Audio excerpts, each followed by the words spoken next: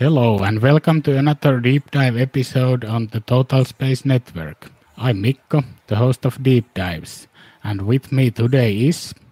I'm another space nut. Thanks for joining today, guys. We are taking a look into launches that happened in 2020 and also thinking about the current state of the launch market. We'll also compare some stats to the year before that. But first of all, it has been a really great year in spaceflight, even though pretty much the whole world stood still for some time. But spaceflight was not really affected. And of course, big part of this is SpaceX and their Starlink launches, which somehow were deemed essential even during the worst of the times among the government launches. So pretty nice to see that they actually want some satellite internet. Satellite internet, that's an important launch we saw across 2020. Several Starlink launches took place. Just seen this morning on the news here in the UK that apparently back in November, SpaceX were given a preliminary license to broadcast services using Starlink in the UK. And that started taking place just last week, the week before. First customers started to receive their ground terminals. Yeah, I actually heard about that too. Quite interesting. UK is the first country in Europe to get the Starlink. Are you getting one? I mean, I put my name down for the beta program and never really got that much communication from SpaceX. I am, however, planning to get Starlink internet. You guys have heard me at Total Space several times complain about the speed of the internet and how bad it can be here. So Starlink is definitely on the list. Yeah, I put my name there too. They did send 2 or 3 emails, but yeah, I'm not sure if I will be getting it soon or not. They actually got a license to launch 10 polar satellites, so that could help my situation here, because the currently launched satellites won't have the coverage here. But let's take a look at the stats in 2020. What do you think? How many launches there were last year? That is a good question. You've caught me off guard. I can't even Google because we're live on YouTube. Yeah. I would say somewhere around 60 to 80, somewhere close to that. 114 actually. 114 launches in total last year? Yeah. Wow. Of that, only 10 failures. I mean, not only, almost 10%, so that's actually a pretty big number. So I have this statistics page open, and here we can see the launches, and this is the first year for a long while that United States got more launches than China. China had 39 and United States 44. And China are really predominant at launching things. A lot of people underestimate them because they're not always live or broadcast easily on the internet, but they launch an incredible amount of things into space. Yeah. I mean, if the COVID didn't happen, I think they could have still been the first. Yeah. They did have some pause. But there's some interesting countries here on the list too. For example, Iran got into orbit this year. I think that's their first orbital launch. And Israel is an interesting country because they actually launch the other side than the most launch sites. So they launch, is it retrograde instead of prograde or vice versa? Yes, retrograde instead of prograde. Yeah, so they need much more delta V to get into orbit. And Europe and Japan, 4 and 5 launches, not too many. And then we can look at which rockets or rocket families were launched. Of course, you can see the two predominant ones there. Yeah. So Falcon 9 had 25 launches this year, and that's of course their new record. And the Long March family is in the lead, but Falcon 9 was the most used configuration of the rocket. Yeah. And I mean, it's incredible to see, isn't it? Like over half all US launches, and there was 44 in 2020. Over half of those were done by SpaceX. Yeah, totally. That's pretty crazy. And what's good thing to see, Electron is, I think it's the third or fourth most launched vehicle, right after Falcon 9 and Soyuz. And yeah, maybe some of the Long March might be over that. I mean, the Electron's still a fairly new rocket, and we saw the biggest amount of launches come from Rocket Lab so far in a single year in 2020. They are progressing really well as a company. And I think if we were to do the same thing 2 years from now, there's a very good chance that we'd see the Electron somewhere at the top end of that launch vehicle use list. Yeah, I agree. I mean, they do have... didn't they have a launch window about every 3 days? They did. And they're expanding to more launch sites as well. They've got the 2 launch complexes, and now I believe they're working on pad 4, is it? 2 pads in New Zealand and 1 in United States. And they were looking at a second pad in the United States, if I'm not mistaken. Maybe. Yeah, I don't remember about that, but you are probably right. And, well, here you can see the launches by spaceports. Of course, there's Chinese spaceports in the lead, but Cape Canaveral is the most used launch site. And I think this is pretty interesting chart. We can see where the launches went. Of course, over 70% of the missions went to low Earth orbit. Then there's medium Earth, geosynchronous, and few missions went to lunar orbit too this year. Yeah. Comparing to the year earlier, that's where United States took the lead from China, because in 2019, China had 34 launches and United States only 27. But yeah, so we could take a look at some SpaceX stats. This is pretty good chart. This does tell how many new Falcon missions there were, new and used. So most of the flights were on used boosters. That's actually 21 used boosters and 5 new Falcon 9s this year. And I mean, the reusability alone, how many other companies can say, we didn't just launch a large amount of rockets this year, but a lot of those were reusable. Yeah, not many.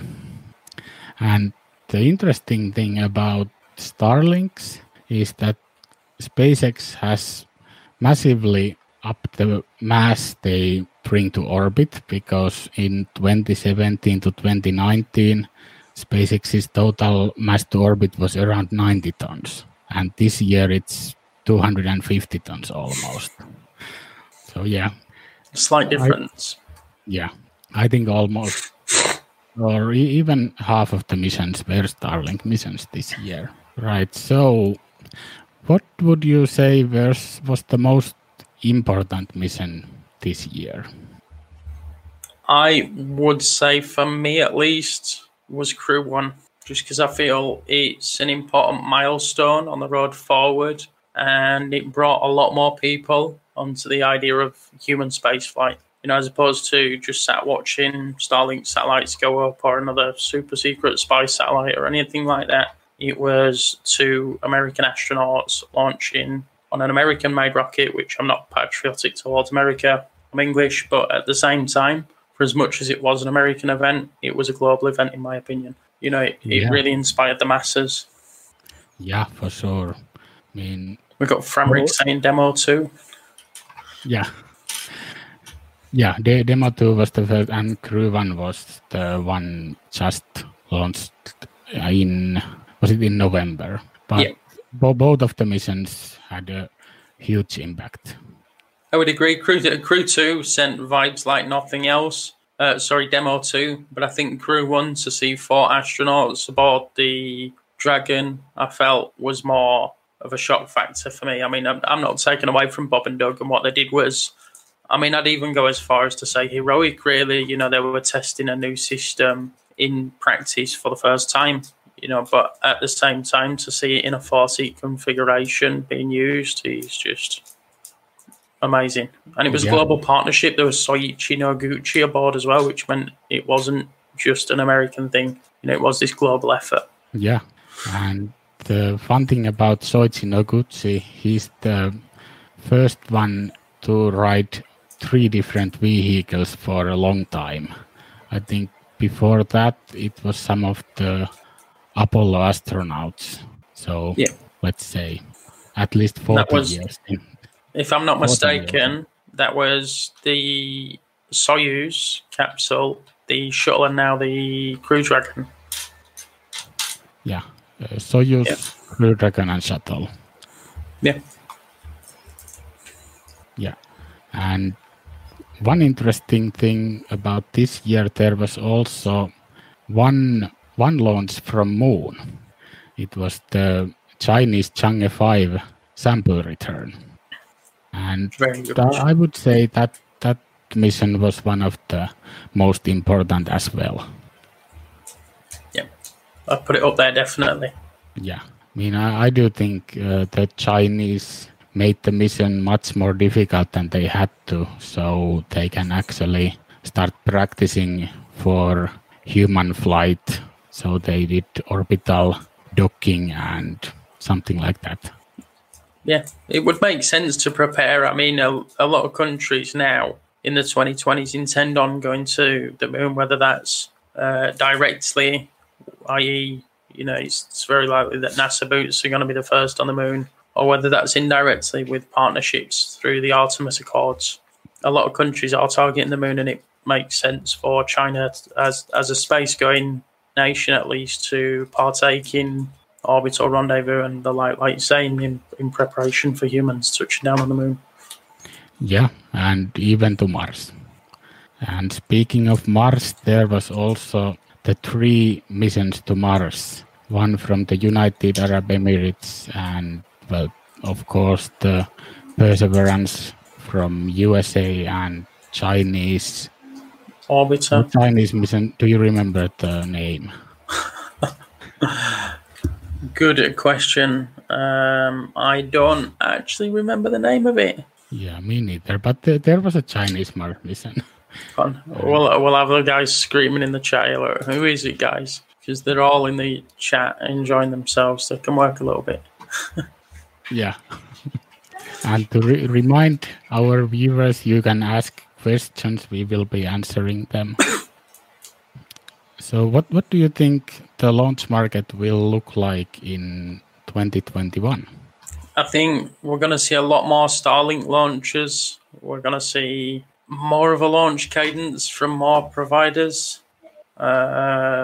It's difficult, really. Like, I know going out the back end of 2020, everybody was like, yay, 2021 is going to be a great year. And then we've started here in lockdown. So, we're basically back to where we were last March in the UK. But I think for launch providers, it's difficult. We've spoken with companies like Skyrora who are persevering despite the difficulties, but there is some delay. We've seen delays from other launch providers and, the likes of Demo 2 and Crew 1. We saw a reduced amount of staff on the ground. And SpaceX Ninjas, by the way, anybody at SpaceX that dons the SpaceX Ninja suit, you are a legend. That is like the ultimate job to be considered one of Elon's minions.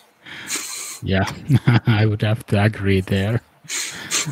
And yeah, I think for 2021 we will see at least 1, maybe 2 or 3 small sat launchers coming online, and SpaceX will continue to dominate the market.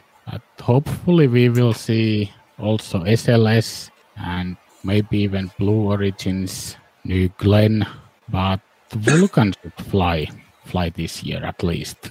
Vulcan can fly. There's also the Peregrine lander heading towards the moon in October. That's got some interesting science aboard. That's got the Spaceflight rover on, which we're recording tomorrow. So yeah, should be, if you're watching this video a week from now or beyond that, then check out the Spaceflight interview that's flying aboard the Peregrine lander. And we also discussed the same lander with I Need More Space TJ, who's got the I Need More Moon project going aboard the same Peregrine lander in October towards the moon as well, which is quite exciting. Yeah, and I think both of us have names going on the moon. Oh yeah, I got an email from TJ the other day to say that my name had been laser ingrained onto a piece of silica that's heading towards the moon, and I'm just like, I mean, I've done it with the Perseverance rover and other put your name on rovers from NASA. Mm-hmm. But to know that TJ's put a small fortune out of his own pocket to do it, and to know that I was shortlisted to be one of the very few names that could go on there was great. Yeah, I think it was around 5,000 names. Am I right? Yeah, you compare that to the 1.6 million names aboard the Perseverance rover, it feels more exclusive. Yeah, for sure. And on the Perseverance rover, was there any engravings, or was it just digital files, or do you remember? Yeah, they're all engraved on the Perseverance rover. It's done with engraving on silicone. But when I was speaking to TJ, he said that the laser that he's got access to as a private citizen isn't anywhere near the size of the JPL laser. So as a result, they could fit a lot less names on there than, say, JPL would have with the same piece of silica. Yeah. Still very exciting stuff there. And the thing is, for anybody watching this, if you like the sound of your name going to another celestial body, just search names on Mars. NASA do it with every rover, every orbiter. They're very big advocates for, putting children's names on there, your grandmother's names on there, put in loving memory of somebody, but get your name going out there to the outer reaches. Future humans might read it in awe. Yeah. Susie's saying the SLS might do something in 2021 as well in the live chat. Yeah, there's at least supposed to be the hot fire. Yeah. I think that should be coming within few months already. I think it's about as much action as we'll see from the SLS in 2021 personally. But no, I mean, good luck to the United Launch Alliance. A lot of people are giving the SLS a lot of stick. It will go to orbit. That's my opinion. We will definitely at least see one SLS launch, if not two, and it's gonna be a beast. I don't care whether you're a SpaceX fanboy or not. It's going to be exciting to watch the SLS take to the sky, regardless of your political opinion on it. Yeah, and I think those solid rocket boosters will make quite some more sound than even maybe the super heavy booster. Maybe. I would agree with that statement. Well, do you think China or United States will be the leader in launches this year? I would like to say the US, but I know China are quite ambitious in their launch cadence. That is a really tough call. I think I'm going to have to say the US just because we've got a lot of Starship test flights coming up, or at least potentially coming up in 2021. We've got a few other small launch providers in the private industry in America that are also trying to make orbit in 2021 as well. So I'm going to have to say the US, but I'm probably wrong. Come this time next year, leave a comment on this video and tell me I was wrong and that China made it to space more times than SpaceX and the US. Yeah. I mean, I would agree with you, since we have to remember that Electron is counted in the US launches. Also true. So let's say 10 Electron launches, 20 Starlink missions plus some customer and NASA missions. So I think it could easily go over 50 launches for USA. And we've got a Falcon Heavy flight this year planned as well, isn't there? Finally. Which is the rare gem of the rocket industry. For anybody who is new to rockets and watching this video, and you've sort of come on board since the whole DM2 Crew 1 events of 2020, if you haven't seen a Falcon heavy launch, you need to do that. It's just, and I want to go see one in person desperately. I want COVID to end so I can get to the States and watch me a Falcon heavy launch. Yeah, I think that would be a good place for a meetup. Yeah, that sounds like a really good plan. Yeah. So have you seen any questions on the chat? That's what I was just about to say. Did you want to proceed with some questions? Because I think we've just left the guys over there to chat amongst themselves. A lot of friendly faces. Yeah. But yeah, I would say now is a good opportunity to tag myself or Miko. Are you signed in as Miko or are you signed in as Total Space on I'm signed in as Miko. So if you were to tag myself or Miko with some questions, we'll try and get those answered for you. Well, actually, I found one. Warhawk is asking what's up with James Webb. So, do you remember James Webb Telescope's time frame? Is it supposed to launch this year? This year it's supposed to launch, I believe. I saw something on their Twitter account a few days ago that would lead me to believe that they intend on launching this year. Yeah, if I remember correctly, it was late this year when they are supposed to launch. Let's just go to Google and see this, just because it's bugging me otherwise. 31st of October, the James Webb is scheduled to launch this year. Yeah, nice. Well, hopefully we will see that. And we know one of our friends, Martian colonist, is very excited about that. Yeah, the search for life in other systems is going to be greatly increased by the James Webb Space Telescope. And it's probably going to be one of the best launches of the decade. Keep in mind, this is the 2020s I'm talking about, and it's an exciting decade for space. The James Webb is one of the single most critical things we are putting into space this year. And it's hopefully going to run an operation lifespan expected 5 to 12 years, was it, that they're hoping for? I don't remember, but I would think it's at least that long. I mean, they've spent quite a bit of money on it, so should last for a while. Yeah, I mean, generally they put a lifespan on them and they far exceed the lifespan. You know, some of the Mars rovers were designed to last a few weeks at best, and years later was still providing data. Yeah. And if you haven't seen the paper Martian colonist released with a few co-workers, it's called White Dwarf Opportunity, and it's an interesting paper. So I just want to say thank you to Jordan Wright, the angry astronaut who may be watching. He's just pledged to us on Patreon. So I wanted to say thank you to that and to all the existing Patreons. Anybody that is watching that does want to become a Patreon supporter, it is greatly appreciated. Genuinely, I can't say it enough times how thankful I am that some of you guys are willing to put into your pocket when the world is in such a state. And it's really heartwarming. So thank you to everybody that opts to support us on Patreon. If you don't, however, opt to support us on Patreon, that's fine too. We're still going to continue to make the content. A thumbs up and a subscription on YouTube helps. And if not, just enjoy listening to the content. There's absolutely no drama if you don't give us a thumbs up and a subscribe either. Yeah, and thank you from me to all the Patreons too. It's great to see the support from the start.